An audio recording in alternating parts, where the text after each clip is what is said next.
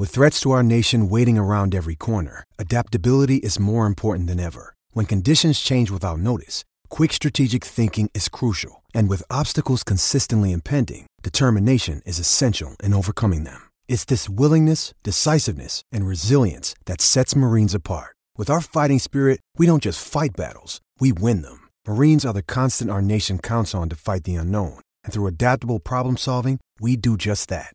Learn more at marines.com. This podcast episode is brought to you by Coors Light. These days, everything is go, go, go. It's nonstop hustle all the time. Work, friends, family expect you to be on 24/7. Well, sometimes you just need to reach for a Coors Light because it's made to chill. Coors Light is cold lagered, cold filtered, and cold packaged. It's as crisp and refreshing as the Colorado Rockies.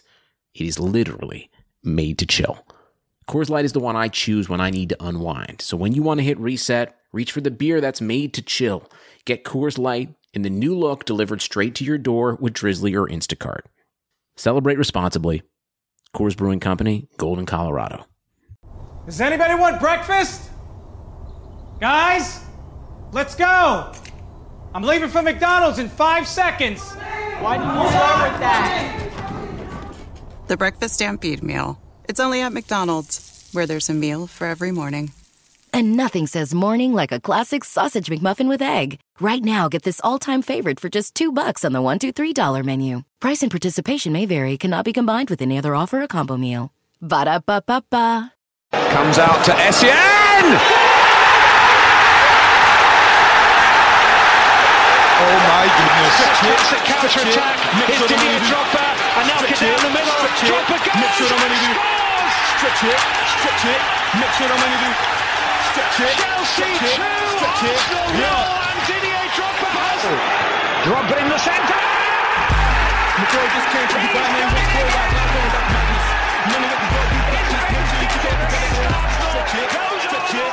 Mix it on Manu. This one must have came from.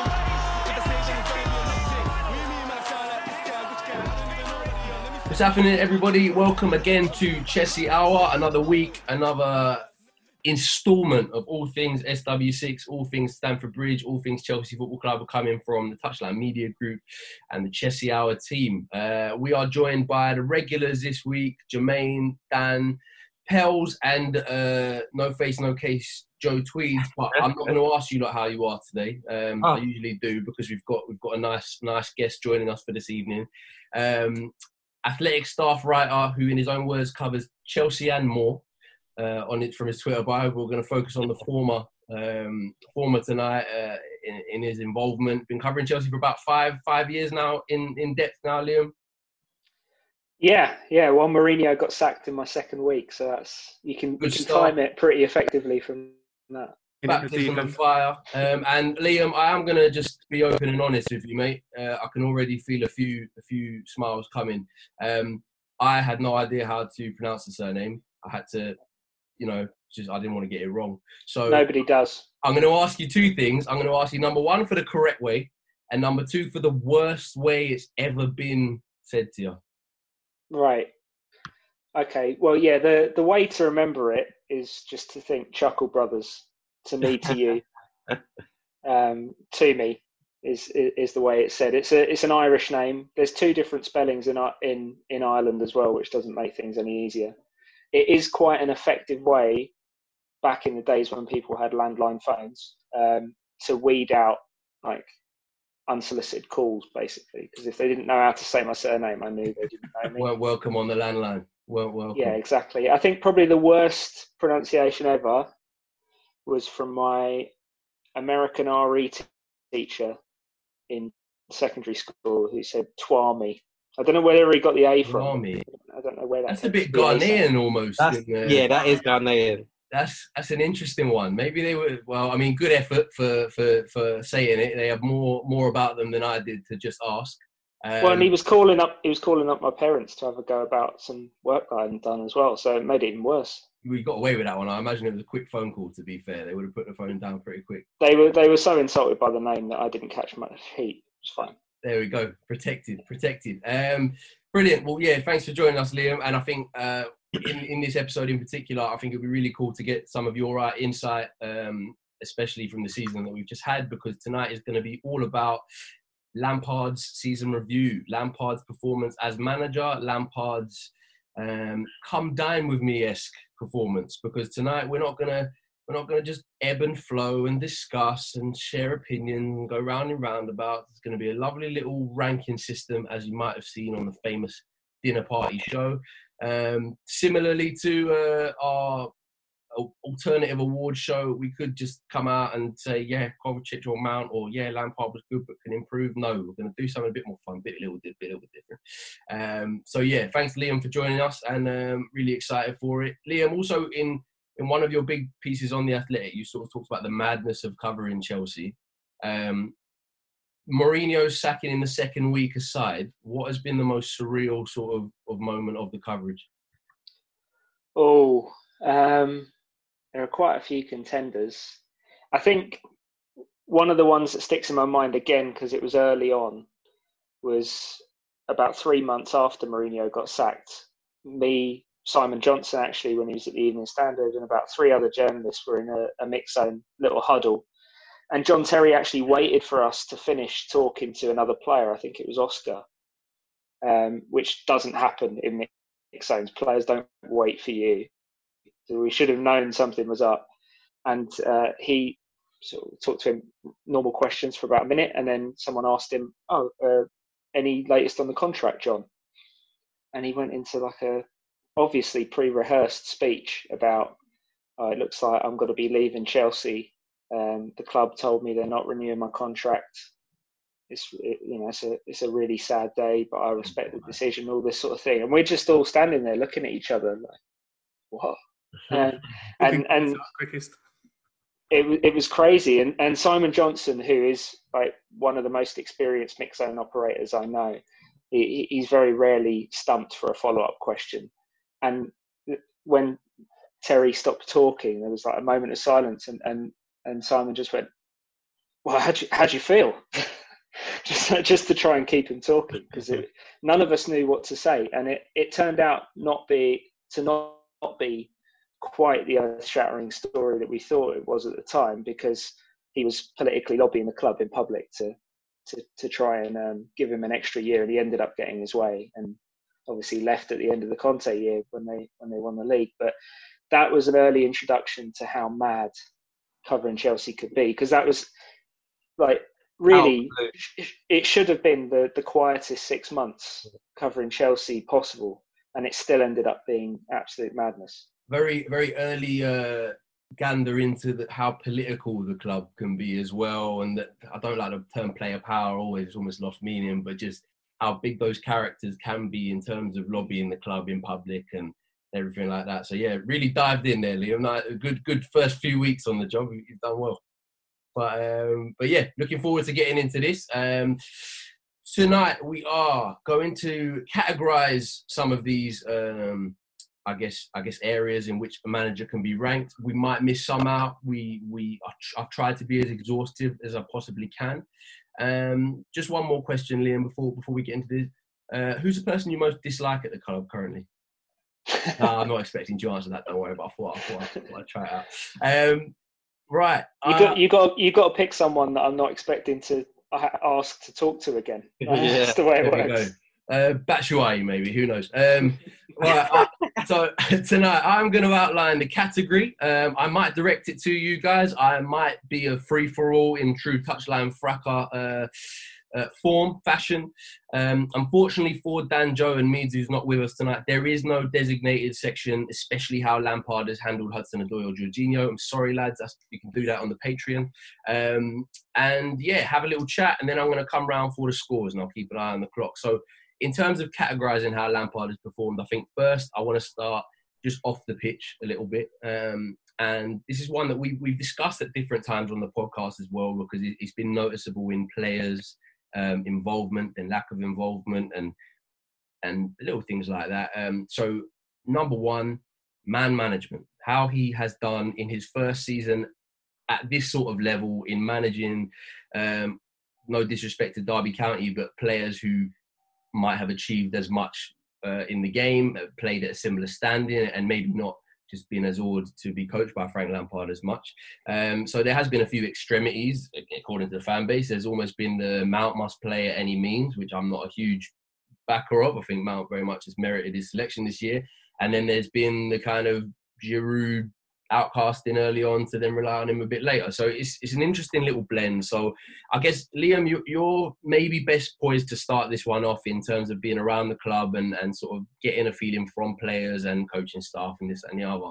Man management's not something we always see in detail. So, Liam, if you want to kick us off on where you think the man management's been a success, could improve, and then everybody else chime in. Well, I think the first thing to say is this isn't the most intimidating Chelsea squad to take over, even if you're a fairly young coach. You know, it's not like Andre Villas-Boas coming into the Chelsea squad that had Lampard and Terry and, you know, those really huge names and huge personalities that practically ran the dressing room. Say the strongest personality in this Chelsea squad when Lampard took over was David Luiz, and he won that battle fairly early on. And I think that was more of a football decision than anything else.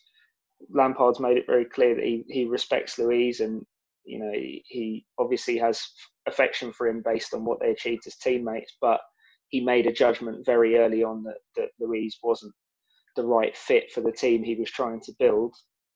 And Luiz is the type of character as well who will always say what he thinks. And so I think you have to be slightly wary with him.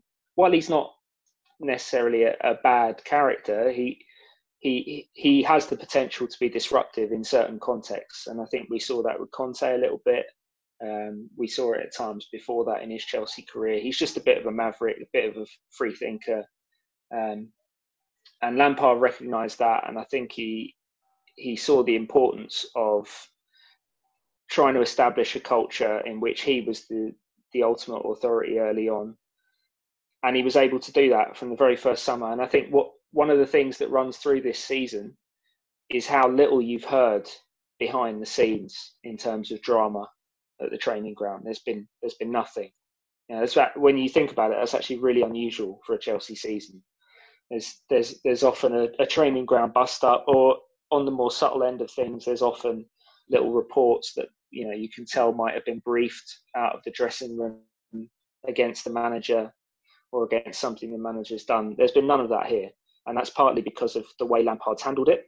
But I think it's also partly because of just who he is. And coming in, he had a greater level of affection from the average people, the average workers at Cobham, everyone at the training ground, than any manager before him, because of his pre-existing connections to the club. And everyone wants to see him succeed, and everyone feels invested in his success. So I think he's done well managing the dressing room. It hasn't been the toughest challenge, but he's handled it well. And in particular, one of the things you alluded to at the start, when you were introing this, he established early on that the players that trained best would play. And he stuck to that all season. Early on, he gave the young players a chance to establish themselves. And for as long as they merited selection, they were in the team. But you saw since the restart, Tammy Abraham's form dropped off a bit. He takes a back seat. Olivier Giroud comes in and you could argue maybe saves Chelsea's season with his form. So he held true to that standard the whole season. I think that's why the older players respected him and the younger players respected him. Dan, I know you saw the Luiz move as quite an early marker being thrown down as well. And I know your view of the train well play and that almost changing week to week as maybe not the positive that Liam's kind of alluded to there. Yeah, I disagree, Liam. I'm Dan. So I think that... how he's disagreed before he's introduced himself. Good order. Good order. Welcome, I'm Dan. Yeah. Oh, do you know what it is? I think we've heard Lampard say across the season, Giroud's been training amazingly. We've heard him say that a lot of these players, they're training hard. The reason why they're not playing is just maybe because Tammy's been informed. And I think if you look over the stretch of the season, when particularly there have been games where we've had like 2 games within a week, like I don't think you can say that Giroud has only merited to come into the team towards the end of the season. I think there's been plenty of opportunities for Giroud to come in. I don't necessarily feel like it's been a meritocracy. I feel like Lampard had his idea of why Tammy starts, because maybe he presses more, and maybe he thought at this point Giroud doesn't like suit my style of play. I don't think that's a meritocracy. I feel like that's preconceived ideas, and I think that Giroud has actually shown him, you know what, I can do well in a Lampard team. And so, like, I think it's easy to say that it's been a meritocracy just because maybe, obviously, we might be, I don't want to talk on your behalf, Liam, but we might be in the Lampard camp. But I just feel like there's been plenty of opportunities for players to come in where potentially he's played his favourites. That's just the way that I view it. Now, what I'll say about Lampard's man management is there's not many players really agitating to leave. And look, we've had Mourinho as a manager, and we know like he can come in, especially third season, and just light the whole place up. Everybody, like you hear, Cesc wants to leave, Hazard wants to leave. There's plenty of rumours where people are agitating to get out. Actually, right now, most people are fighting to stay. Even players like Emerson, who's been on the outside, I'm hearing stories that actually, he doesn't mind staying. Maybe it's because of COVID and the kind of uncertainty of the market. But what I will say is, even though I feel like Lampard's really he's not stayed true to his promise. I disagree with Liam there, but I feel like I'll give him marks in terms of it doesn't seem like people hate it so much that they went out. Yeah, that's fair. I mean, you can see it with Giroud, can't you? Because Giroud was one of the senior players who was desperate to leave at the end of January, but it didn't become an issue with Lampard. Yeah. It didn't become a personality issue. And I think that's been Lampard's success, is that he has managed the relationships well, even when he's had to disappoint players. And I don't agree that he's played favourites, because we're about a month removed from Mason Mount getting hooked at half time in an FA Cup tie against Leicester. So he's been prepared to be tough on everyone. But I do think he's just not got his selection right every single week. He's made mistakes, and he's maybe not always picked the best people for certain games. I'm going to stop you there, Liam, because that is a whole nother category, and I don't want to give away too much on there. I'm going to come round for scores just so we can get the first one ticked off. Jermaine, mate, out of 10, come down with me. I know you might not have a big white placard there ready. I was hoping someone would make one, but good effort, boys. Clearly not. Out of 10, man management, Lampard. I'd probably give him an 8. Cool. I'd probably give him it quite high, mainly just because of some of the reasons the boys have just said. But I also think, like, even in terms of selection, like, there's a possibility that Tammy and Giroud are both training at the same level. You see what I'm saying? So what do you do then? It's just a matter of who he feels he needs to go with at the time. So although people might feel like, he's not stuck to his promise, he probably has, but he's just decided to go the other way with some of the players. So. Yeah. Hells, out of 10? Yeah, I got 8 as well. The kind of the -2 from the 10 is probably around the kind of players that were maybe, I don't want to say frozen out per se, but at times didn't maybe get the minutes that you would think that they were deserving of. I think the Giroud one is a little bit more interesting than maybe where we've spoken about or has been spoken about, just because of how integral he looks to the way we play now, and you kind of wonder how that's been missed, maybe. And that's why I do understand Dan's point in that regard. But like, for the duration of the season, I feel like he's done a really, really good job of kind of keeping it together and keeping the squad more or less happy, and keeping the fans happy as a result of that. I know a few of them, the American fans won't be too happy with the kind of the early Pulisic minutes, but generally speaking, I think he's done a really, really good job. Well, and you could argue that he's thrown a gauntlet down and got performances out of that as well. Unknown Tweeds. We don't have a face, but we do have a score out of 10. Yeah, I think I'm going to have to go with 8 again. I think the interesting thing for me is that he's probably the first Chelsea manager that's actually created some kind of equality within the squad. He's obviously pushed young players early on, but he's kind of pushed them to establish them while sort of still being able to keep the senior players feeling sort of senior and experienced. But he's actually sort of brought young players up to a level now where you can see that other players will count on them. And I think certainly previous managers who have kind of dropped young players in, they've always looked like young academy players playing in the first team. So I think that sort of man management of what he's done of bringing that balance between your youngsters and your senior players, that for me takes skill. And I think that's probably why he gets an 8 for me. Cool, fair play. Liam, are we going to buck the trend of 8? So you're going to go higher, lower? I'm stuck actually between a 7 and an 8, and the only reason why I'd probably go for a 7 is because, alluding to what I said before, I don't think this is the most difficult dressing room to manage. I think previous Chelsea managers have had much more difficult tasks, and even actually, if Eden Hazard had still been here, he's not a difficult personality in the slightest. He's a super nice guy, but he's a superstar who doesn't train very hard, doesn't particularly press, and kind of does what he wants. And he's good enough to make it work. But that would have made it more difficult for Lampard to do what he wanted to do than the challenge he's had. So I'd go 7. Cool. And last but not least, Dan. Yeah, Liam's made it difficult for me because I wanted to come in just under everybody. You went to go and pick 7. So I think that I want to give him a 7 too. And the reason why I want to give him a 7 is because I think there's been periods in the season potentially where I think in the press, he's kind of been hard on the players. And look, you can be hard on the players, but I don't know. For me, I feel like, especially when we started to get our form earlier on in the season, I think when we got the news that the transfer window was open and he started to talk about other players, potentially, I think our form may have dipped because before he kind of created a camaraderie saying, like, listen, we're banned, we're all in this together. And I think a couple of times we've seen that kind of all go to pot when the transfer ban came, when that got lifted and he started to talk about other players. And I think that's when players started to think, okay, actually, maybe I'm not as wanted. And I don't know, I feel like he could have done better. I don't feel like he done that bad, so I'll give him a 7. Cool. So averaging out at 7.6 is a strong start for Frank the Gaffer.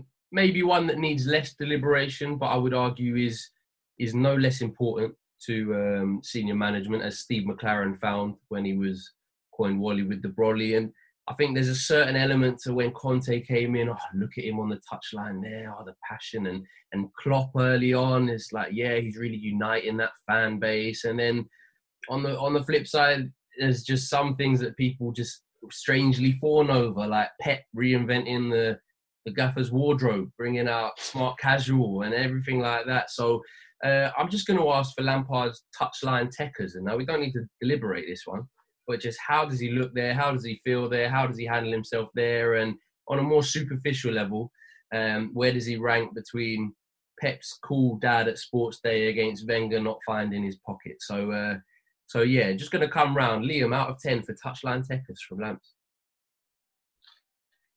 He certainly looks more stylish in the club shop attire than Sarri did, but that's a fairly low bar. I would say probably an 8. Are we just talking about the way he's dressed? Well, listen, Liam, this is a podcast where you can interpret many things many ways. Yeah. Is it also the way he conducts himself? I think so, because I think you do get managers like Van Gaal got. I think a lot of it is baseless, but he got criticised for writing notes and sitting down, you know. So I think fans do get something out of that in a stadium as well. You know, when we eventually get them back in there. So it should just round it off, really. Yeah, well, Lampard certainly doesn't merit like his own sort of player cam like Conte did. He's got a set routine. He'll stand up, watch the action for a little bit, then he'll walk slowly back, sit down next to Jody Morris and chat to him for about a minute and then get back up again. Occasionally he'll clap his hands a bit and ask him to play a bit faster. He doesn't really say an awful lot, which is why that whole spat with Klopp and the Liverpool bench was so entertaining. So yeah, I'll probably give him an 8 because he more for being quite a sort of stylish, stoic presence. Jermaine, as the resident passion merchant of the podcast, a stoic presence can't be up your street, surely. 1 to 10. Well, I'm giving him a 10 just for the Liverpool. Just for the Liverpool stat. I'm Chelsea all through and through in it, and I just thought him to let him know, like so early on, like we're not even in a position to even like really speak to Klopp like that right now. Do you know what I mean? But the fact that Lampard knows who he is and what he's done for the club, and obviously he's our gaffer at the moment, I just thought that was like probably his best highlight. And I don't think he's probably going to have a much better one than that, to be fair. But peaking early. I'd just give him a 10. But mainly, I think as well, I like the fact that he has a good bond with like the players when they score and they go over to him, and that I think there is like a proper like togetherness with him and the squad as well. So yeah, I'll give him a 10 just for that. Pels, he might not be doing enough chin stroking for you. I don't know.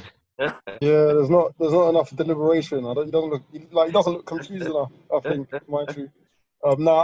I'll give him a 6. I just think he's got like an air of like the Pulis tracksuit manager that I'm personally not too keen on. I'd like a little bit more Nagelsmann, a little bit more Pep, but like he's not really put a foot wrong or done anything worth noting. I'd say bar the Liverpool game. So yeah, 6 is like my average. He just kind of goes about his business. It's a good point on the club shop attire, because I would have always sort of had Lampard down as a suit man, but he just maybe he wants to show he's down with the kids. I don't know, and keeping the. He doesn't want to take his boots off, mate. That's it, isn't it? Oh, mate, the amount of time is like, pre-season's here. Lampard's in the 5-on-5 again. All right, okay, cool.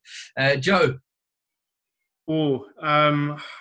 I think as Meads isn't here, I think I'm going to have to pull the resident City boy card and look at the suit. So I'm going to have to go 5. You know, I think considering Lampard has one of the best watch collections in world football, the fact that he's wearing a £120 tracksuit rather than like a $3,000 suit, yeah, like I'd like to see him work on that a little bit for next season. So Harsh but fair, Joe. 5 for Harsh me, but fair. Dan. It's always the person before me. I was coming in at the 5. I wanted to be lowest. But like it's weird because at Derby he was wearing a suit all season, and I think if I'm correct, the first match, the United game, I think he wore a suit, but he just ditched it. Well, I would. To be fair, if he's a superstitious man, then maybe maybe it was that 4-0 slapping. But yeah, apart from that, like Liam said, he's more like routinish. He's not really like a free spirit on the touchline. So yeah, and he hasn't really had a touchline fracker, and that's that's the brand. So I can't give him more than the 5. Okay, so rounding off there at only 6.8. So for such a young manager, you'd expect a little bit higher there. Lampard maybe underperformed. And on the next category, I'm gonna come to you first, Dan, just so you don't get sold short by whoever goes first. And again, I'm calling it off pitch just because it's more to do with the training ground probably. And just a few words on general player progression. So obviously our first thought's going to go to Mount, Tomori, arguably Pulisic, Tammy, Reece James, Hudson-Odoi. But I mean, good managers improve experienced players all the time as well. So I guess just in terms of developing players and in terms of improving what he has at his disposal, where'd you go with that one? So this is developing players, not what you get out of players, but who do I think is a better player now than the start of the season? Okay, so like maybe in terms of improving players, it's difficult to tell, but what I will say is reputation-wise, Tammy Abraham, before the start of the season, like a lot of people's questioning, is he a Premier League striker? Actually, Tammy Abraham as well, even at Aston Villa, he didn't really score goals out of the box. I know for sure, I think I remember some interviews saying that, yeah, he actually stays behind and trains with Lampard in terms of shooting. And so, yeah, Tammy Abraham, 15 goals. He didn't even start all of the games. I think he's a big win for Lampard. Mount, again, another player where I don't think before the season people would have had him down as a Premier League player. Again, that's an improvement. Giroud, people were questioning. Don't forget, Giroud had a run of games under Sarri and he didn't score goals. He did score, like I'm talking about in the Premier League, he scored goals in Europa, but I think you can say there are a number of players, again, that he has improved. But then again, you look at Hudson-Odoi. I know he's come back from injury and I know like he's still young, but I think if we're looking at towards like at this point, I think people kind of rate him a lot less than they did at the beginning of the season. Now, the question is, do we put that on Hudson-Odoi? Do we put that on Lampard? But if it's his job to develop players, I think if you look at Hudson-Odoi, if you look at Tomori, who we talk about man management, Tomori came in, everybody became... I think actually there's a cycle where young players tend to come in and everybody say they're the best young player. So like we've seen it with Reece James, and then later on, actually, I think maybe opinion kind of comes down. So what I'll say is I think he's done well enough for a new manager, but at the same time, there's obviously going to be room for improvement. Any contributions contrary to Dan's there? No, I think a lot of the same really. I think he's made improvements to a lot of players individually. Certainly, like I don't know if we're going to talk about tactics and structure and stuff like that in a bit, but I think taking players. You should know me better than that, Joseph. I was just giving you a chance to come in and save it just in case, but no, I mean I think sort of moving from quite structured systems, certain players have improved a bit. Some players have regressed. I think sort of moving them away from more of like an instruction based style of play. But I think I largely agree with Dan. I think certainly the guys who've come in from the Championship, even us we're all super positive towards academy players in general. I think some of the performance levels have surprised even us in terms of how important they've been to the top 4 finish. So yeah, I'd go with yeah. I also think it's been pretty decent. Okay, cool. I'm going to zoom around for scores on this one and then throw your 2 pence in as we get there. Pels, as the probably Joe's only rival to be in the Academy Aficionado of the to the point, Liam, by the way, in our alternative award show, which you only one who wasn't here for that, obviously, Halloumi refused to nominate someone for the Josh McEachran Award of the least likely to make it at Chelsea out of the Academy players. That's how diehard this boy is. So, Pels, what are we saying? Player progression. I'm sorry that I don't want to put any negative energy into anyone's career at present. For me, I think that the player progression is a little bit difficult to really assess in terms of over a season. Stylistically, would I say that many of the players have gone on leaps and bounds and changed like elements of their game? Not necessarily. I do think that the ability for them to have showcased what they can do at this stage is a good step in itself. I don't know if many people thought that, despite being a good goal scorer at Championship level, based on Tammy's season at Swansea, obviously in a different system and under different circumstances, maybe people might have thought that actually he's a mid-table type striker or he's a top level Championship forward. So for him to be able to kind of recreate some of that form at this level is a sign of a really good step, and for him to be playing in a structure that suits him somewhat. The same with Mount. I think despite Reece James having a bit of up and down, he's someone also that showcased in games, especially that Champions League game against Ajax, what he's capable of. So I think for the academy players, like I said, maybe not stylistic growth, but certainly like a maturity in their game that can be credited to Lampard.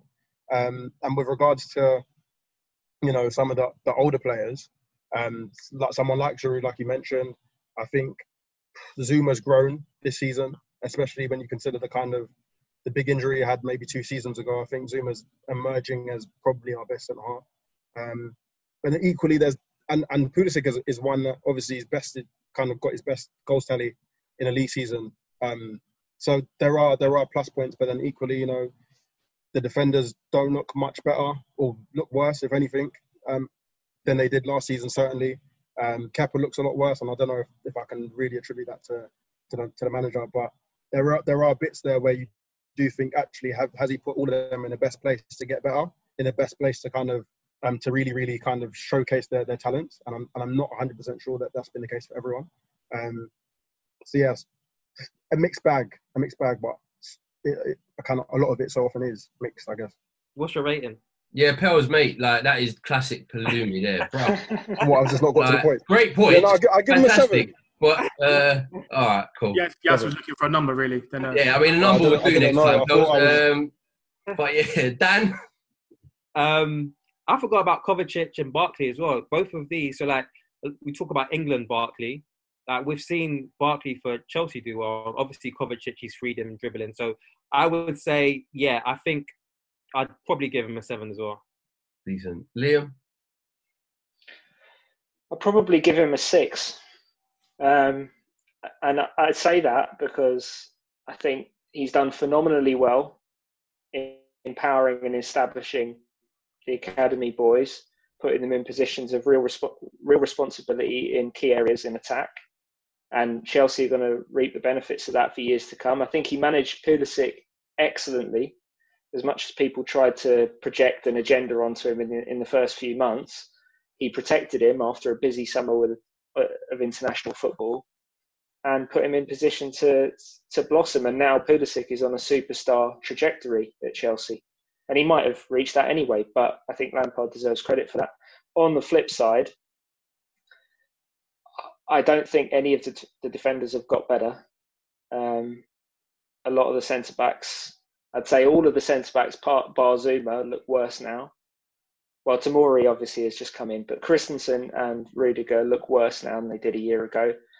Kepa looks a lot worse, to the point where he is now kind of a write-off of an asset. And he was always overpriced, but now he's a huge, huge problem for Chelsea because his confidence is just completely shattered. And it's a good point you made there, Liam. Sorry, just to cut you. We rewatched the Europa League final, a couple of us, and even in that final, there was some mistakes from Kepa, but you realise watching it back, he dominated the narrative and wasn't so consistently as poor anywhere close, at all. I think he was probably slightly below par last year, and the advanced stats would back that up, but he wasn't having the worst season in Opta's database, which is what has happened this season. And I think when you look at all of the defenders and the goalkeeper as a whole, and Caballero's had not a great season either when he's played. I think you have to probably put that down to Lampard's system being so focused on dominating possession and playing attacking football that he's probably overexposed players that aren't capable of assuming the level of responsibility he's giving them. So splitting the difference would be 5. I'm giving him slightly more credit for the achievements with the young players than the regression defensively. Fair. Speaking of Pulisic agendas, you should listen to some of our old episodes and listen to this man Dan talk, Liam. Honestly. I'm sorry. I like to come in at the bottom rung. It's on brand. So can you change my decision? Nah, you pick 7. You can't. There's no 2 cards in Cup Down with me. Jermaine, 1 to 10. Yeah, I'll probably give him a 7 as well. I think he's managed same kind of players like Barkley. I think he's looked good. Probably had some of his best games for us probably this season. Kovacic, in terms of the freedom, I think mentally as well, I think Lampard's probably done wonders for some of these players. I think people always look at obviously just them playing on the pitch and in terms of what they can do with coaching and that, but I think mentally what you do for a player is key, and I think Lampard has probably had really positive effects on some of these players. Obviously Pulisic probably being one of the main ones, but I think 7. I think 7's fair. I think 7's fair. And then Joe. Yeah, I'll go 7 as well. So averaging out at 6.8 again. This is looking very didn't score a goal on Football Manager so far for Frank Lampard. We're going to get into the real meat now, which we could be here a while, lads. So I see Liam had a mug. I hope there was caffeine in it. On the pitch now, we're going to go towards, and I think just the big one here is just team and tactics. And I think there's some subcategories after this which do relate to this slightly, but just general team and tactics in terms of setting up for games. Obviously, we've seen a lot of systems. We've seen a 4-2-3-1 that essentially looked like a 4-2-4 a lot of the time. We've seen a sort of deeper, flat 4-3-3. We've seen a 4-3-3 with Mount floating into a 10 space a lot more. We've seen 3-4-3s. We've seen diamonds in pre-season. It wasn't afraid to mix it up. Some right, some wrong, but you expect that maybe from a man still finding his way around the top end. So teams and tactics, off we go. I know people have things to get off their chest. I'll jump in. I think that the biggest concern for me has always been for some incredible performances that we've had, the difference between the top performances we've had and some of these poor performances. For me, that's far too wide. You look at the Arsenal away performance when we switched formations, Spurs away. I think that the way we set up against City recently, those kind of performances, even the United game semi-final, then the following in the final against Arsenal, where we kind of completely played into their hands in terms of the sort of structure of the team. So I think the times he's got it right, it's looked really good. But I think the times that we've got it wrong, it has looked incredibly poor. And I think for me, that's the biggest thing that Lampard needs to do for next season, is having a base level performance that's a lot higher than some of the sort of formations we've seen this season. I mention it all the time, but going from that kind of super structured football from Conte, Sarri, set patterns of play, set ways of moving the ball, to almost like completely freeform at times, I don't think it's always worked. When it works, it looks fantastic, but I still think that there are players here who need more instruction, a bit more coaching, a bit more structure. So for me, if I'm going early in on a score, I would go 6.5, but we're not doing half points. So I want to go. We don't do things in halves, Joe. No. I don't want to give him a 6, but I don't think it's quite a 7. So I'll go 6. It is quite low, but that's because I just think that there's so much to work on in these sort of poor performances that we've had. So yeah, 6 for me. Cool. Yeah, I'll go next. Oh. All right, go Palumi. Oh, yeah, I'm itching for it, mate. I think for me, I'd go 6-2. I was stuck between a 6 and a 5, to be honest.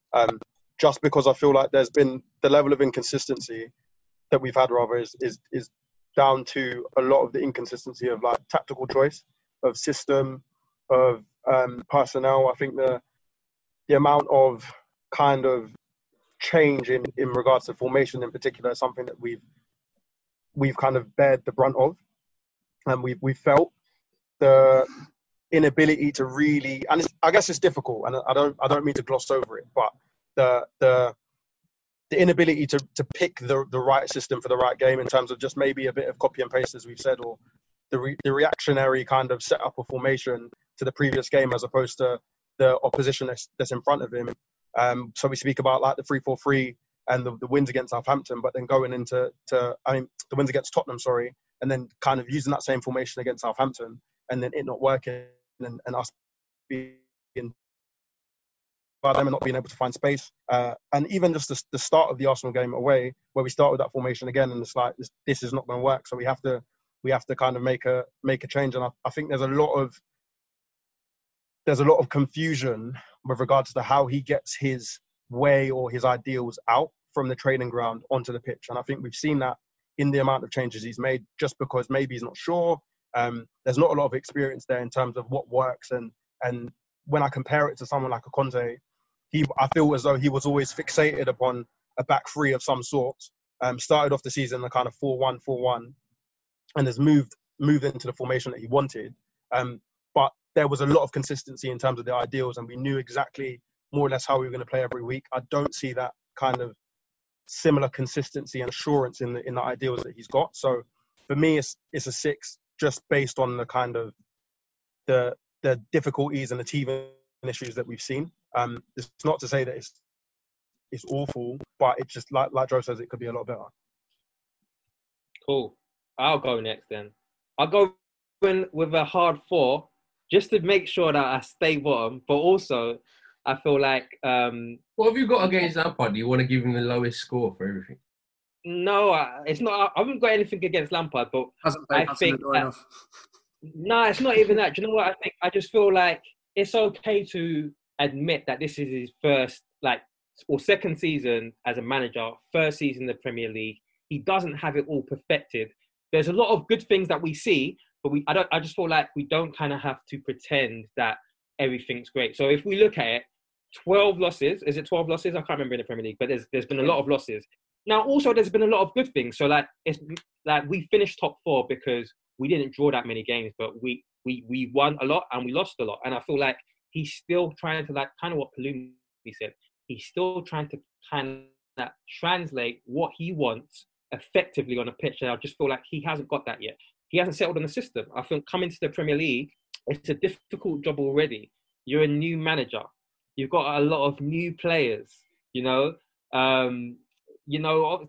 so many new kind of variables for him. I just feel like it would have been better if he was more stable in formation, in picking a defence. Do you know what I mean? And I feel like even when he was stable for a while, so I think he stuck with a 4-2-3-1 through the majority of the season. But I feel like as we can see towards the end of the season, after reflection, after lockdown, actually, I've always kind of said, and maybe it's just me trying to confirmation bias, but I've always said that Mount is better away from the number 10. And I feel like maybe if he was more open to like noticing things that wasn't working, he could have seen that before the lockdown reflection. So the reason why I give him 4 is because I feel like it's not been great, but I feel like there's so much room for improvement. So I don't want it to seem like Lampard bashing. It's more that, the fact that he's out of 4 now and we can finish top 4, that's actually exciting for me.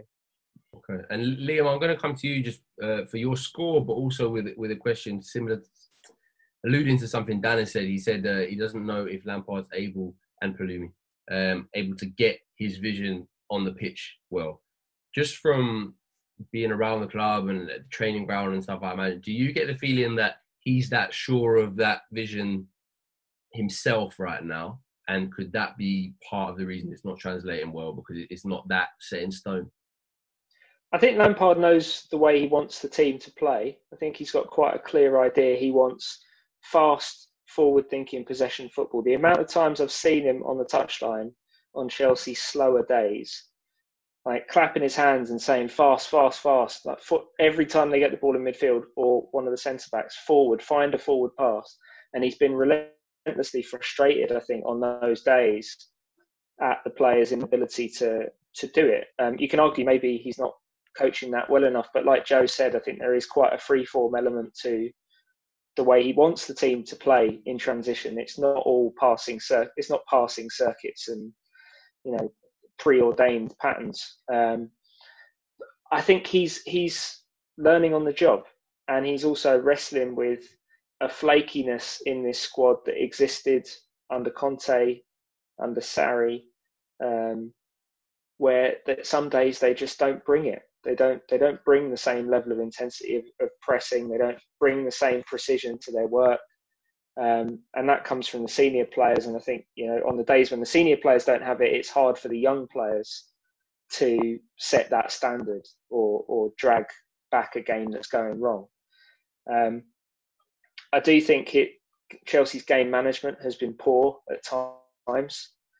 It's been late Wenger era Arsenal-esque, to be frank, at times, against Arsenal. And I think there have been problems with that. I think he's generally picked the right time to switch to 3-4-3, but then he's fallen in love with it and stuck with it too long against teams he shouldn't be playing it against. And I think overall he's probably got the tactics right more than wrong this season, and that's why Chelsea finished 4th.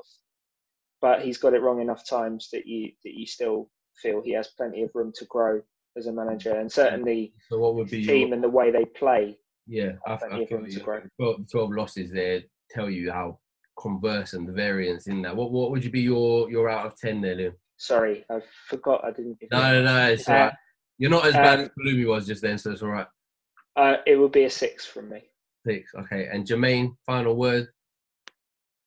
Yeah, I think, I'd probably go about a 6 as well. But I feel like even with his teams and tactics, I think the chopping and changing hasn't helped at all. But I think there's been a lot of games as well where we have seen him get his idea across, and it's been more kind of like the players not producing. Do you know what I mean? In terms of we should have killed games off very early.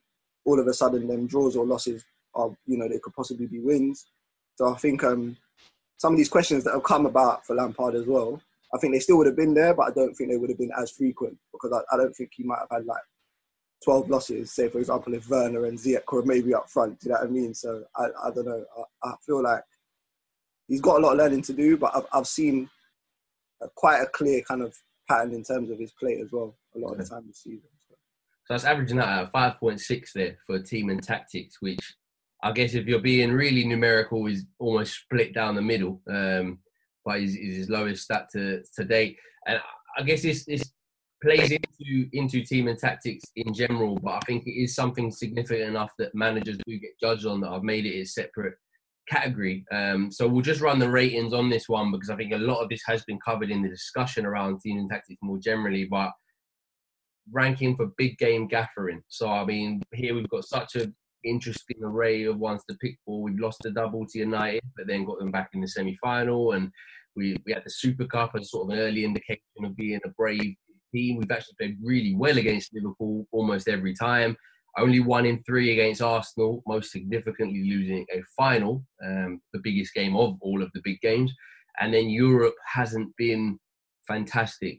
Valencia was an early red flag. Bayern, there's an argument there that we kind of just got picked apart in, I guess, the fragility and the flakiness that Liam talked about a little bit in a 3-minute spell. But then you have had an FA Cup run as well against some big teams. So it's an interesting one here in terms of his big game management in particular. So what would your rankings be there? Jermaine, start us off.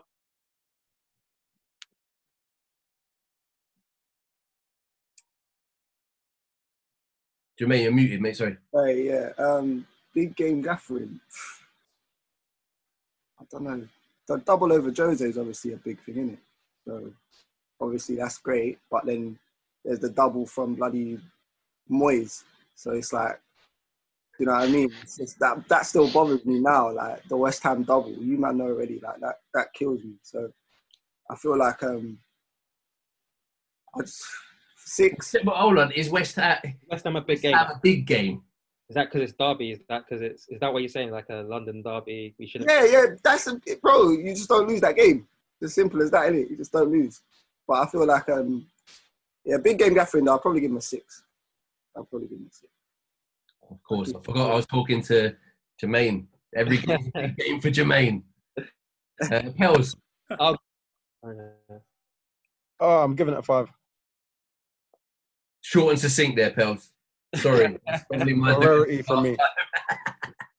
No deliberation. Dan? Do you know what? This is one of the ones where, and it's not because you called me out last time for trying to come at the bottom, but this is one of the ones where I actually want to give him high because I'm going to take into context that he's a new manager, and I think that he's done really, really better than I would have hoped in the big games in general. There's been so many big game wins in terms of at least we've beat every single it feels like we've beat every single team, whether it's United, City, Tottenham. So he's given us a lot of big wins. He's gone on an FA Cup run. Even the Champions League, the only games that I've been really disappointed with is Bayern Munich. Like, we could have done better in the Valencia in the league games, but like in the league part of the Champions League. But I think just in general, I've been really impressed with Lampard in the big games.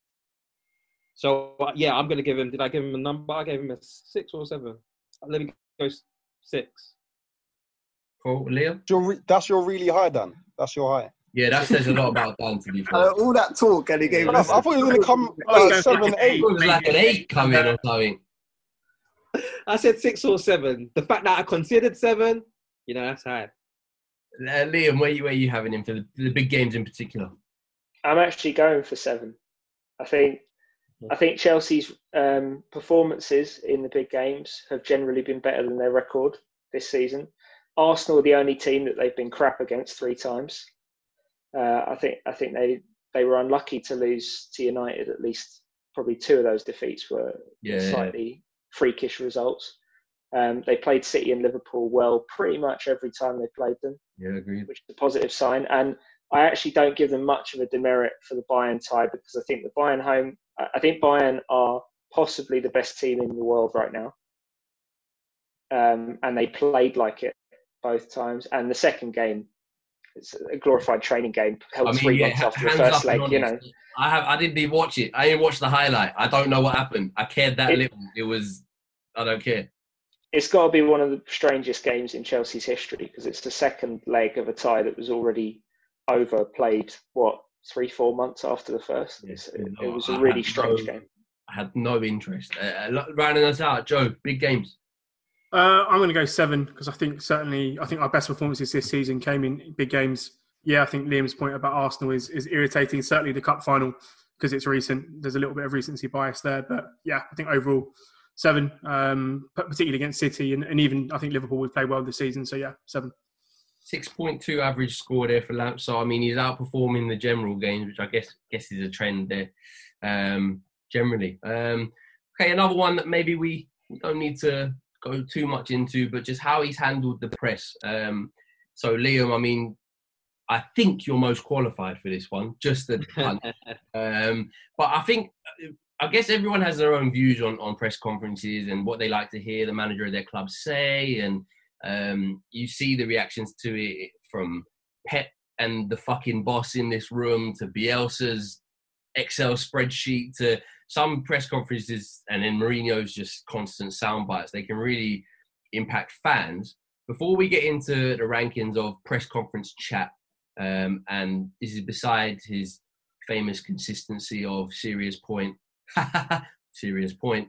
By the way, Leo, has that been picked up by a journalist other than just the internet? Like, is it? Adam Hurrey, my colleague at The Athletic, he's got a fantastic Twitter thread on the Lampardian transition. When you see it, you can never unsee it. It's at the point now where my wife, who doesn't watch football, will say he's done it again. It's mad. But I guess my question it has to be self-aware at this point. It has to. He has to know now. My personal favourite was he did all three in half a second without saying anything. That's in that thread of your colleagues there. It was outstanding. But just before we get into sort of rankings and whether people like how he does discuss things, because I know a few people here have an opinion on how he is after losses in particular.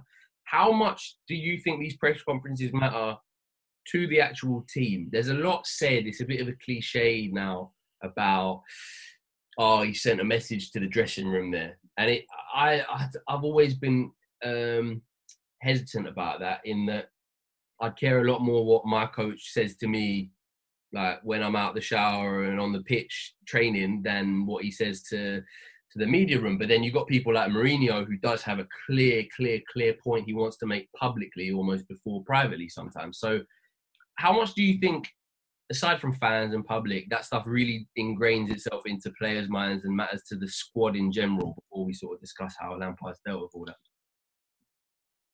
I think as far as the players go, for a manager, it's more important not to make things worse than it is to make things better with what you say in a press conference. I don't think players pay much attention unless the manager has said something that they have a problem with. If he's humiliated them or called them out, in their opinion, unjustly in public, or not defending them, I think that has potential to have a much bigger impact on the dressing room than a manager, defending his players or attacking a referee or whatever, because those kind of things are just expected. I think Lampard's generally done that pretty well. When he's challenged players, as he did with Pulisic early in the season, I think he's generally done it in a very measured, calculated way to motivate them. It's never come across as malicious, and I think he's generally probably got the reaction that he's been looking for with what he said in press conferences. You can tell he's been doing interviews for most of his adult life, because he's very, very good at giving a full paragraph and not really saying anything, which is perfect for what Chelsea want from their manager. They were stuck with Conte, who spent the last 6 months of his time lobbing grenades left and right in press conferences because he knew he was on his way out the door. And Sarri, who just had absolutely no filter. And it was fantastic for us, but just lie, Maurizio. Did you watch Callum Hudson-Odoi's England debut? On the Sarri press conferences, I don't know, Dan and me probably are still the last remaining Sarri loyalists to a point, but I loved Sarri interviews, because he would tell you in quite good detail about why the players had fucked up, and often name them and just be like, no, he can't play there, he's not good enough. I loved it. It was amazing. Yeah, it was fantastic for you, and it was fantastic for us as journalists. It's not great for players, and it's not what the club wants to hear. The club wants to see their manager go in, be controlled, make no negative headlines, and just get out of there. And Lampard knows that. He's very good at being diplomatic in that sense. And I think he's done that well. So it depends what you're rating him on. Rating him for box office value, a la Mourinho, or rating him for doing what the club want him to do. Well, this is where the subjectivity will come in. Jermaine, I know we've kind of talked a little bit about, especially in the later games where things were getting a bit tense, there was individual errors was the catchphrase. And it wasn't players by name, but arguably it felt a bit finger pointy and a bit, I've done what I can. Rudiger's gone for a slide tackle on the halfway line. It felt that way. Do you think that Liam's sort of, I guess, idea that the motivation of Pulisic, and that has lasted all season? Or do you think as things have got a bit tenser, it's maybe got a little bit more tetchy and a bit less slick? I think so. Yeah, I think as obviously the more losses, like as the losses have started to tot up and the errors have started to increase and all of that, and even some of the style of play as well, like some of it's become a little bit predictable, and he's probably getting a bit frustrated. And I think he has definitely blamed players, but in a very, very subtle way, if that makes sense. And I think what Liam said is true. Like, if you call out a player's name, that's often the only time that they are going to probably take notice of the press conference or whatever, and then they're really going to have a problem when they go back into training the next day. My thing is, I don't think Lampard is the type of person not to call out these players in training as well. So I can't see Lampard going into training and not addressing some of these areas that Rudiger, Zuma, Christensen. I think he's that close with them. I think he should be able to tell them this. So obviously I will never know, but that's my take on him as a person. I think, I don't know, I just feel like with his relationship with the club and everything like that, I feel like he'll have a little bit more of, confidence to go up to these players and be like, you know what, you messed up yesterday. Whether you saw me say whatever I said in the press conference, I don't really care, but I'm telling you now, innit? Like, you messed up yesterday, so but that's what it is. So I think he's dealt with the press conferences quite well, to be honest. I feel like, are we doing scores yet? Yeah. Yeah. So I'd probably give him like an 8, because I think he gets things across very clearly. He doesn't put the club in any kind of difficult situations, but at the same time, as a player as well, as a footballer at that level, if you've made a mistake. And I think Rudiger and them, if they heard what he said, I don't think they would have been that annoyed, because if you think that you're not at fault for some of those mistakes that you're making, then you're probably just lying to yourself as well. So yeah, that's kind of where I stand on Lampard and his pressers. So Jay's been won over by the Frank Lampard PR machine. Slightly. Oh, is it me? Yeah. I actually might give him a 9 on this one. And I think I echo a lot of what Liam says. If I want box office, Mourinho is still local, all right? So I can still get the meltdowns in the Mourinho. I can still get the three times. I can get that for Mourinho. But also, if you remember, I can't remember his name now, the Arsenal manager, the one that got fired. Emery, right, Emery. Like, really memorable guy, yeah? Exactly, but just... It was only 6 months ago, like. I know, but my memory is trash. But just the fact that he can really articulate his thoughts well. I think we've had so many foreign managers, so I'm not going to play that off. I think he's really good in terms of giving the press as much as he wants them to have, not giving them more, shutting down whenever they ask for transfers. He shuts it down. There are in terms of negative, the reason why I won't give it a 10 is because there have been times, particularly earlier on in the season, where it was reality check. Every single time we lost, reality check. How many reality checks? Do you remember? Yeah, that could have been another thread there, Liam, in terms of reality check. Yeah. And a little bit of the finger pointing you spoke about, but generally I feel like I want my manager to have everything controlled, not really give anything away. And I think that he's been a master of propaganda. He's been Goebbels with propaganda, in terms of feeding out the... I don't know if we might need to put a statement out about that record. But you know what I mean in terms of... Yeah. I mean, okay, early, all right. Yeah, very early, he's had a script in terms of feeding out, or almost reminding people of the situation, the context of the transfer window ban, of the young players, of all of these different things that he has. And I think everybody's been singing from the same script, and he's been doing that from the press conference. So I think that's masterful, and I'm going to give him a 9. So is that 2 8s and a 9 from Liam, Jermaine and that? Yeah. I can't remember what I said, but yeah, I'd give him an 8. Cool. And Joe? I'm going 10. I'm going to go for the first 10. And the reason it is like seeing him talk. Like you just I do. Lampard's here. Yeah, it's like a mirror image. Yeah. No. I think it's just the fact that he's brought this kind of calming energy to the club, and like Frank Lampard, the brand, he has all of the pundits in his pocket. I think it seems all the journalists like him, and all of the criticism that maybe could have affected the young players. Certain players being out of form, dipping in and out of form, certain players not playing. I think that he doesn't get asked some of those questions because of who he is. and I think he can handle that a bit better. So I think the Lampard's been great in press conferences, but also like his personality, who he is standing in the game, means that he doesn't get asked those difficult questions. Subsequently, the younger players, the players in the squad, don't feel some of that heat, some of that narrative doesn't get built up. So I think for like being pure like defensive, deflective tactics, it's got to be a 10. Cool, Pels? Yeah, I'd go for 9. And that's just because, kind of echoing a lot of what's been said, but the probably only negative for me is just maybe not feeling. I get the sense that he's a very self-aware and self-critical type of manager, partly based on kind of how he was as a player. But I do sense that there is like a lot of kind of inward reflection. The one thing maybe that I don't like as much is just that there perhaps are some games I would have liked for him to get out in front of and actually, maybe take a little bit of responsibility for maybe a system change or for something tactically. Whereas it comes across more as, being put down typically to an individual error. And I guess sometimes that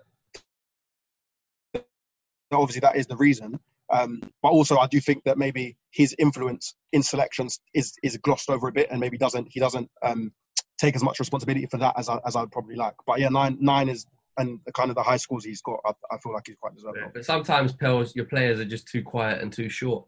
8.8, strong. So Lampard, for what he lacks in other stuff, can talk his way out of a lot. And just on that, by the way, I forgot to mention, I don't know why anyone hasn't mentioned it, his first presser was flipping fantastic. Yeah, like, do you know what? I remember comparing that to Solskjaer's. I remember because Solskjaer had been in a while and just talked about running and working hard, and it was just like, oh my gosh, this is a PE teacher proper. Like, this is mad.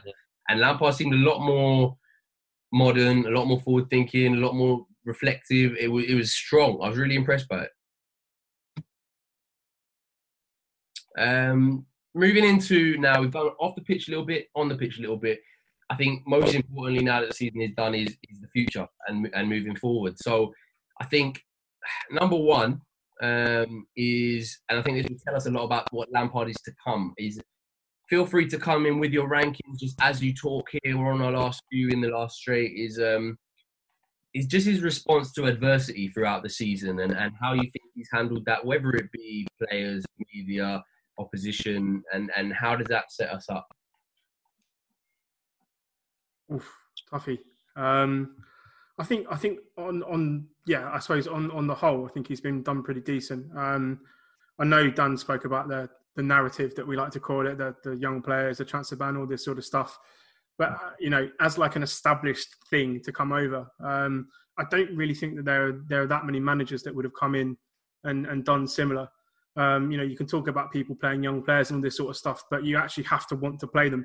It's not just some sort of tokenistic thing that you play him out a little bit. He really tried to force some of these guys into the team early on. He really wanted to do that. And I don't think really, looking at some of the candidates we were linked with, like Allegri and people like this, they're going to come in. Tomori's on loan, Mason Mount 7th choice, Tammy Abraham's on loan somewhere. It's basically the squad last season, just under a different manager. So I think from that perspective, and yes, I do agree with Dan that the narrative is a little bit overblown at this point because we kind of outperformed it fairly early on. But that whole context for me of them actually coming in and wanting to change the culture, make the younger players feel like they are part of the first team squad, make them feel like first team players. That for me was really significant. So if we're talking about adversity, I think he reacted well to some bad losses. The way that we just sort of kind of were fairly professional in terms of getting over the line at the end of the season. But that whole getting over it for me was massive. And I don't think there were too many managers that would have come in and done similar. So for that, I have to give him a pretty high score. I think probably an 8 from me, just on the basis that I don't think many would have come in and done similar given the situation the club we're in. Solid. Liam? Well, for his general handling of adversity, I think you have to score Lampard pretty highly because whenever he's asked for a response from the players, and they've needed it quite a lot this season because they've had a lot of defeats, he's generally got one. And I think he's shown that he can motivate. He's shown, as we've discussed, that he can manage the media around adversity as well, and he can communicate. He can talk his way quite skillfully out of, what could be what could otherwise be an uncomfortable press conference.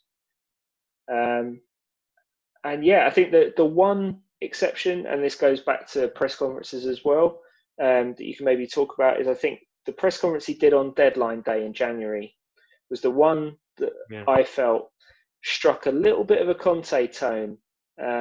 He was clearly annoyed that they hadn't signed anyone. And he directly referenced the Fernandes deal, didn't he? Yeah, called him a world-class player, which was very Conte.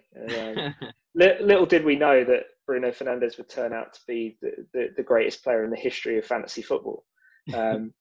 But yeah, I mean, he was certainly went into that with a point to make. And at that point, at that stage, I thought, oh, how's this going to go? This isn't the most skillful way to play this situation. That certainly doesn't feel like classic Lampard. But he recovered quickly. That proved to be an exception. And generally, he hasn't had to face a ton of adversity internally, but the adversity that Chelsea have faced this season, he's handled very well. So I'd give him probably a 9 for that. Cool. I'll go next. And actually, I think when I think about adversity that he's faced, I just kind of brainstormed. And one of the things that is a little bit it's difficult to understand. So like a couple of times when the opposition, basically I was going to say, do you know, like when the opposition has gone down, like Arsenal, when they've gone down, in fact, yeah, they went down to 10 men. And I think there's pressure for us to win. And like, they're down to 10 men, the pressure comes on us, we kind of have to win. So I actually thinking that that's not necessarily adversity, but there's huge pressure. And I just feel like there's been times whenever we kind of go a goal behind, where it just feels like we're definitely not coming back. And whenever that pressure is on, it just seems like, if I was to rate it throughout the season, not that many times, we haven't kind of overcome it. There have been games like Ajax where it's kind of come through. We obviously got top 4. So there has been kind of glimmers, but I just feel like I'll probably give him more of like a 6, because I feel like forget about the narrative, as I said before. There has been times where actually like there's been a lot of pressure and we haven't kind of seemed to respond to it, and that's probably why we've had 12 losses, etc. So yes, 6. I'd probably go quite high as well with a 9. Mainly because I look at like when he was coming into the season, and arguably probably one of our best midfielders last year, definitely towards the end of the season. It's like you come in already with him injured. You're dealing with an injury-prone Kante this season. There was already talk of Hazard leaving, who was our only game changer, if you want. And then Kante is obviously our second world-class player, but he's injury-prone, so he's dealing with that all season. I think like blooding the youngsters through, I just feel like the adversity, just even before he took the job, was just mad. So I think the way he's dealt with it throughout the season, obviously probably could have done a little bit better in certain situations. But I think for a manager that's like so inexperienced, to get us into the top 4, to get us to a final in the FA Cup, I think we've competed against like the top teams as well, decent enough, like performances against Liverpool, Man City, stuff like that. I think there's so much to be positive about in terms of like the way Lampard's dealt with a lot of things this season as well. So I think mainly just because of his inexperience, I'll give him a high score of a 9. I'll probably go with an 8. Similar to like kind of what has been said already with regards to the situation he came into. What he's done within that situation is fantastic. I make a point of it, but when Joe said we get top 4, I cried my eyes out, like so much laughter, because I just didn't believe it. I couldn't envisage a season where we'd end up where we did, basically. And I think that he deserves a huge amount of credit for that, because there was a lot of kind of things working against him in that sense. On the flip side, though, I do think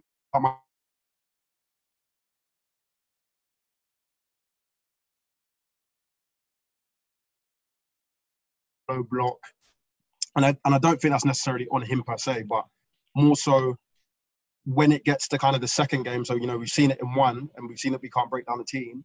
actually, when we go into the next game and we're presented with the same problem, have we been able to kind of to solve that issue and solve that problem? And part of that will be down to kind of player quality and the attacking talent at his disposal. Sorry, but I know Liam alluded to kind of how well he coaches it, which is something we'll not necessarily have an insight to. But I do feel as though there are moments where our football is meant to look like something and it regresses to something else. And I do think that inability to really solve those problems is probably why we lost a number of games, or we got sucker punched in the way that we did against you kind of Bournemouths and against your West Hams. And the other kind of bit of adversity that I feel like maybe he didn't deal that well with is the kind of defensive issues. I think they were present from quite early on. I think from pre-season we said on here that set pieces were maybe something we should be a little bit worried about. The kind of manic pressing and the amount of spaces that would be opened up from the pressing, and I think to some extent he dealt with the kind of line of engagement in terms of pressing. But when it comes to the real defensive organisation, we've really struggled with that. And we've shown that we can do it. So we've shown in the City games that we can do it. So for me, that inability to really get them defending well and get them engaged and active in their defending throughout the course of the season. Yes, we can say we don't have, the best defenders, but as I said, like Liam said earlier, a lot of defenders weren't worse. And that's a bit of adversity that I feel as though, he could have dealt a lot better with. Fair. So yeah, 8 still. I think that's an 8. I mean, to be fair, you said 8 and then you've listed loads of good reasons about why it should probably be a 6, but I'm going to go with 8 anyway. We're coming to the end now, and it's the last 2, and I think these really will define kind of his tenure here, and whether it's another year and good squad building, we'll give it to the reins to someone else, or if it could be a real long-term appointment. And with this one, I think we're maybe going to discuss a bit less because there's less places to go with it. So if you want to just roll through with your ratings and then a short little contribution as to why, I think that'll be interesting. It could be new signings that we've been reported. He's had a hand in, quite an influential hand, and especially in contrast to the Conte summer, the notorious Conte summer of little to no value. Or it could be current players that he's chosen, not chosen, etc. And I think that's just player taste. I think a lot of managers do get defined by this. Conte just liked experienced workers who could follow instruction, and Sarri seemed to want players who, as well as the pattern play, could open some things up. And I think that will go a long way to deciding how effective the Lampard sort of idea of wanting to play is. So just a quick little run round. Joe, player taste for Lampard. I really like it. I like the players we're linked to. I like players who signed. If they get Havertz over the line, probably better than Hazard these days. If they get Havertz over the line, then that sort of attack next season is beginning to look quite tasty. You can see what he's after. Pulisic, pace, getting behind players. Werner, the same, great finisher. Havertz, the guy to unlock the doors. Ziyech is just world-class sort of playmaker from out wide. Needs to drastically look at the defensive situation, but the names have been linked to maybe beyond Chilwell, I'm quite happy with. But he seems to have a sort of decent idea for me of what kind of players would be successful in the Premier League and beyond that. So yeah, for me, if we get the signings that we're sort of being linked to, especially a bit more on the defensive side, probably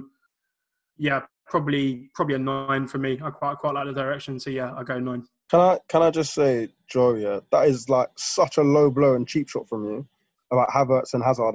I've not got any time for that. I'm so glad you said that, Pels. That's so disgusting. I'm so glad you said that. That was absolutely outrageous. I think Havertz scored more goals for Bayern in like one half of football than Hazard did this season for Madrid. I'm just putting it out there. But... Is this what we're doing, Joe? Whoa. This man's giving you a lot of happiness, Joe. I don't think this is really necessary. Yes, I've moved on mentally. I've moved on now. Just moving on. No, but I don't think you have moved on by the sound of it. Another aggressive shout for Joe, yeah. I don't speak about my exes like this that I've actually moved on from. You know them ones. It's the ones that I still have a bit of bitterness that I speak about like this. I still resign. You need to sort that out, Joe. I mean, aside from that cheap shot, to be fair, I do agree with a lot of what Joe said. I'm also opposed to the Chilwell signing. But with regards to kind of the taste, I guess the only thing around taste that I'd be a little bit concerned about is maybe the players that have played when everyone is available. And I just think, I understand to some extent why Alonso plays, but then at the same time, not a massive fan of it. And would argue that maybe that I'd probably play Aspi left and Reece James right. Yeah, but he's tall, pals.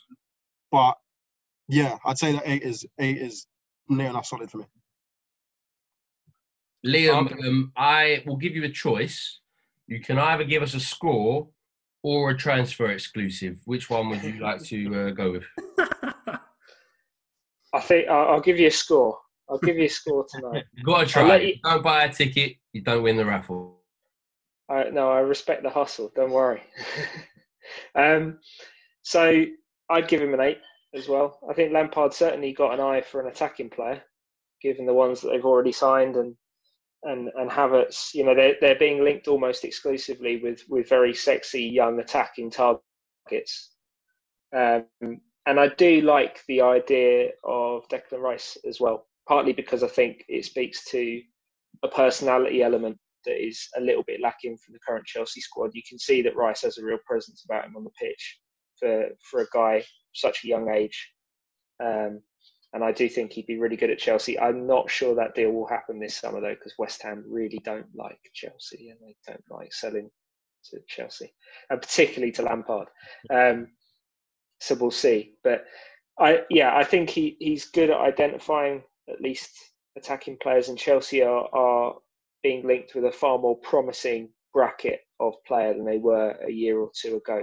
So a good solid 8 there. I hadn't quite considered, Liam, that in signing the deal for Rice to ever join Chelsea, they'd probably have to engage with or look at a very sobering reminder of how those deals can backfire. I hadn't really considered that fact. But yeah, I mean, we'll see if Declan Rice's social media campaign to pick me, please, Chelsea will come to any success. Dan, how are we feeling 1 to 10? I'm deliberating between 7 or 8. I love the signings.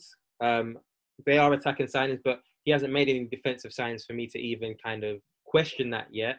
Obviously, we're linked with Chilwell, but one thing I do like about Lampard as well is he doesn't seem like he's crowdsourcing information. Like, it seems really like Rice, all Chelsea fans are on board with now, but he's been pushing this, it seems, for like before Rice was good. So that shows you strong identification, not just picking who the flavour of the month is, but actually I like this player. And that's been the same with Chilwell as well. So I respect it, because rather than just going after every single so everybody's in for Sancho. We could have just gone in for Sancho, but he seems to pick unique talent. So I like that.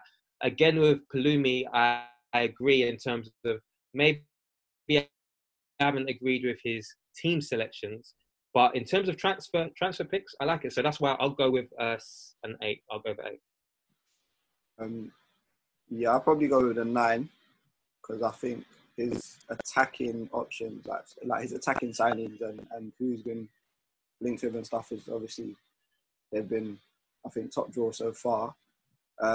If the Oblak link is true and that comes from Lampard's mouth as well, then I think that just shows that he just hasn't lost that kind of mentality to just want to be the best in every area possible. So like, he wants the best keeper like out there at the moment, and I think Oblak is that guy as well. So if that's true, that's just that would obviously be a really good signing as well. But I think one thing that I'm impressed with as well is that he could have kind of stuck to a lot of the teams that Chelsea have had, in terms of, like, if you look at the strikers that we've had, I don't think we've ever had a striker like Werner. And I think him showing that he's willing to go like towards how football is now, in terms of with the signings, I think that's a fantastic sign as well. So yeah, I'm really impressed with who we've been linked with and who we've signed so far.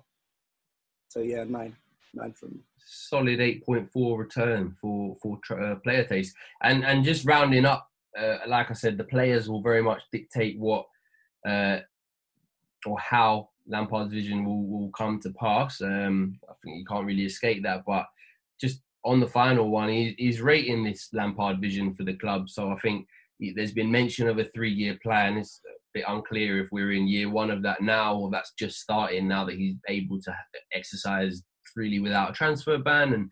And there clearly seems to be some sort of plan that's been reported or leaked or whispered about. So I guess it's just rating what you've seen so far, and where you think that vision will get to, and how ambitious you think it is, how realistic you think it is, and just balancing those off. So I'm going to start with Pels, just because, Pels, you've been outspoken at different points about just not really liking how the team have played sometimes, and it may be starting great but deteriorating into something else. This will be the last point, so yeah, get whatever off your chest, because score's going to get averaged out soon, so if you've got to stick a last little dig in, do so now. But yeah, vision for the club, how realistic and ambitious, both in the same sort of realm. I think the vision is admirable. It's something that, like, I think a lot of us have wanted for a while, in terms of the alignment between the kind of academy and the first team. I think there was a piece a few months ago just about how the kind of transfer strategy works and how aligned they are in that regard.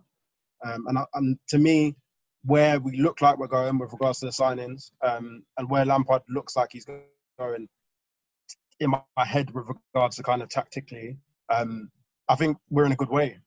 It is ambitious. I think that the combination of young talent from the academy and you know, star signings is ambitious in that how long do you really kind of keep blood in the youngsters when the pressure kind of gets on you for the amount of signings you've made and the value on those signings. And I think that's where I think the ambitiousness is, that ability to really balance it and mesh it together. It's something that I'm on board with and I'm a big fan of. I hope that it works, and I hope that, you know, he's able to integrate the new signings and continuously integrate the new players, young players. I think maybe part of that is down to the fact that our squad at times has been down to the bare bones. And when it's not, will the likes of Billy Gilmore, obviously he's injured, but players of that nature and in that status in the squad, will they continue to kind of get the minutes that, you know, they've had this year? For me, it's, like I said, it's a good plan, and I'm definitely a fan of it. I just, it's almost like I'm waiting to kind of see what it looks like this season with regards to kind of the attacking talent and the players that he signs, to see just how far we can really go. And it might be difficult to really put that pressure on him in the second season, but I think that is the kind of state of play, and that's what he's under now with the signings that he's making and with the signings that it looks like we're going to make, you know, come October 5th. So for me, yeah, I give it an 8. More or less happy. My real question marks are around tactics, but to be honest, I don't think I can really say much about that until the signings are here and we're playing a few games next season. Joe, I know you wrote a piece a little while ago, kind of mapping out how you would like to look a few years from now. Can't remember exact timelines, but that might be placing you sort of around now or a year from now. So how much do you think this sort of Lampard vision would align with what you would want as a fan? Yeah, for me, I've always been sort of fascinated by that whole Zidane and Pavon's concept that Real Madrid had for a long time, about trying to buy the best players they can and supplementing them with their, you know, pretty decent academy. So I think this season is certainly the first step towards that. I'm kind of with Pels in that I'm kind of waiting to reserve judgment. I think this season's been fine, finished top 4, established a foundation. I think he's legitimised a lot of the younger players as proper players in the squad. If you can continue to try and feed 1 or 2 in, you know, I know Ajax have this sort of goal of trying to get 2 players in every 3 seasons into their first team squad. If you can push for something like that and then still, you know, maintain that you're trying to at least compete for the better talent that we can, then I do like the direction. Strictly on the philosophy, I mean, for me, it's probably a 9 or 10, just because I think that this is the direction that keeps the club competitive. You know, we've got probably one of the best academies in Europe still in terms of bringing through players, bringing through talent. You know, if you've got someone, a manager who can legitimise them, make them first-team players, then that means you can go and spend your 80 millions on your Havertzes and whoever in the future. So, like, from a financial perspective, from a player development standpoint, that whole holistic view of how to develop a club, for me, it's probably a 9. The execution side of it, how we play, the style of play and all that for me has to start developing next season. But if we're talking about the foundations year 1, then I'm super, super happy with what I've seen. So I'd probably go over 9, strong 9 there, yeah. Solid. Fellas, chime in as you see fit for this one. Yeah, I'd probably go quite high as well with a 9. I think ambition-wise, I think I said just when I was talking about the transfers, like his vision in terms of how he wants us to play I think is, again, very different to what we've seen of the past, like Chelsea teams and the way we've won titles. And I think Lampard wants to win it in a kind of very like sexy football kind of way. I think he does want to play like attractive football. He wants to have the best players in the team, but he also wants the youth from the academy to be a big part of Chelsea winning the title as well. And I think I would like to think that that's his dream in terms of having 7 or 8 squad members that are all from the youth academy lifting the title and having like a decent kind of contribution to winning the title. Whereas in the past, you've seen players like Loftus-Cheek, get a medal, but they've probably kicked the ball for like 5 minutes. Do you know what I mean? So I think Lampard's working hard towards doing that. And I think generally he just wants to see Chelsea dominate everything. I don't think he just wants to see us dominate the league. I think he wants to see us dominate everything. And I think he's showing signs of wanting to do that. So yeah, I'd give him a 9 in terms of vision. Yeah, so from my perspective, I like what Joe was saying. I was thinking about it before. I'm not just taking your point, but I feel like I split it up into vision and execution. And I think vision-wise, I believe not just vision, but also like the determination to make that vision come true. I see in his eyes that he wants to make Chelsea great again. He wants to put us back to the days where where we were winning, where we'd go into the Champions League trying to win it, knowing that we'll get to the semi-finals. And you can see how ambitious he is in the market, that he's doing a lot to get there. And I love that. I love that side of it. In terms of the execution, I just understand he's a new manager. And I believe in 10 years, Lampard will look back and say, oh, actually, I didn't know as much as I thought back then. So I'm happy with Lampard just because he's unified the fan base. I think he's got the right vision as well. And I think he'll try and move hell and earth to try and get us back to the top. And as a Chelsea fan, how do I argue with that? Whether he'll be able to do it or not, I'm not sure. But I'm here for the ride. Did I give a number? I'll go 8. I think the ambition of it is a 10. Chelsea haven't tried to buy the most coveted young player in Europe, which Havertz arguably is, along with Jadon Sancho, since Eden Hazard in 2012. They haven't been shopping in those aisles. Mm-hmm. And I think it's been a while since they've had the aspiration to build the best team in Europe. They've been trying to do things smartly. They've been trying to, spend what they bring in terms of sales and trying to sort of game the system because they knew they couldn't match City and PSG. Now they have a different model where Lampard's aiming for everything. He's aiming to sign the best young players in Europe. He's aiming to establish academy players, and he's aiming to play a really expansive style of football, maybe too expansive at times. So we'll see how well it's executed. I think for ambition and for vision, I think you have to give it a 10. But for Lampard as a young coach, his lack of experience will not spare him the pressure next season. It's coming. Next season's going to be a proper introduction to the Chelsea job. This was a unique set of circumstances where the best player's gone, there's a transfer ban. It was those circumstances made his job more difficult, but they also provided a bit of protection that won't exist next season. And so he has to show development. He has to sort out the defensive half of this team. If they concede as many goals next year, for all the attacking talent they've got, he's far from certain to see year 3. But if he does show progress on that end, they are able to play exciting football and close the gap on Man City and Liverpool and look like they're building towards being Champions League contenders again, then I think he's achieving everything he set out to do. Fantastic. And I think the results are in, and I've been on my calculator doing my year 2 maths that I haven't had to do in a long time because I don't need it in my day job of coaching. But just a quick one, Liam, just you alluded to as the final point of the pod, that they're prepared now to spend again. And we agree with you. We've said that Ziyech is almost the most creative player since Hazard that we've signed. And Havertz is by far the biggest coup, if it does come off finally, that the club will have got in 8 years now. So what is the change that has caused this? I mean, you could put it down to Lampard partly, but surely as much good faith as he has around the club, surely a 1-year experienced manager isn't the one that you unanimously back just with all these funds. So what is it in particular, do you think, or has there any been whispers around that has made them decide, you know what, this is the year we're going to splash, we're going to be ambitious, we're going to be quite cutthroat with deals like the Werner deal? What's changed this year compared to the Conte years, for example?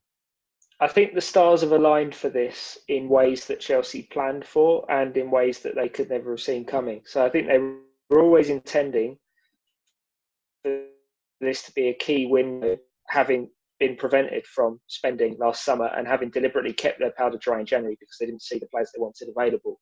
They always intended to spend, but then the pandemic happens and suddenly the transfer market is in a place where if you don't have a billionaire benefactor or an oil state owning you and bankrolling you, you are not in a position to spend big generally. You can even see Man United, the financial powerhouse they've been over the last 20 years, they're having to think long and hard about whether they can spend 120 million euros on Jadon Sancho because everyone is feeling the pinch from this. And you know, financial fair play has been relaxed for a year, which means really for the first time since the mid-2000s, the only limit on what Abramovich can spend is the limit he sets for himself. Now, I still don't think he's going to bankroll the kind of net spend that we saw in 2003, 2004, when he was first building his team, partly because Chelsea are building from a higher base now.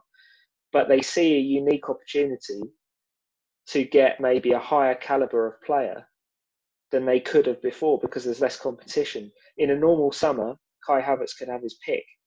And, you know, Real Madrid might be higher on his wish list or Barcelona. Those clubs are out of the equation now, and you don't know how long that's going to be for. So Chelsea sense that the time for them to strike is now, and that is partly why you're seeing them be so aggressive.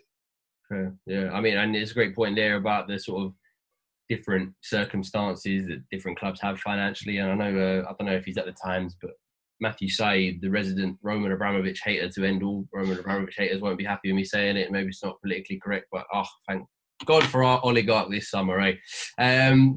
Results are in, and I can reveal that based off of all of this. This is unarguable, by the way. You can't argue it because it's numbers, which means it's a fact, which means it's science, which means it's true. So off the pitch, Lampard coming in at a 7.7, including things like player development, man management, press conferences. On the pitch, 6.2. So I think this is alluding to where I think all fans know that we do need to improve next year. And Liam makes a great point about next year is a real Chelsea job.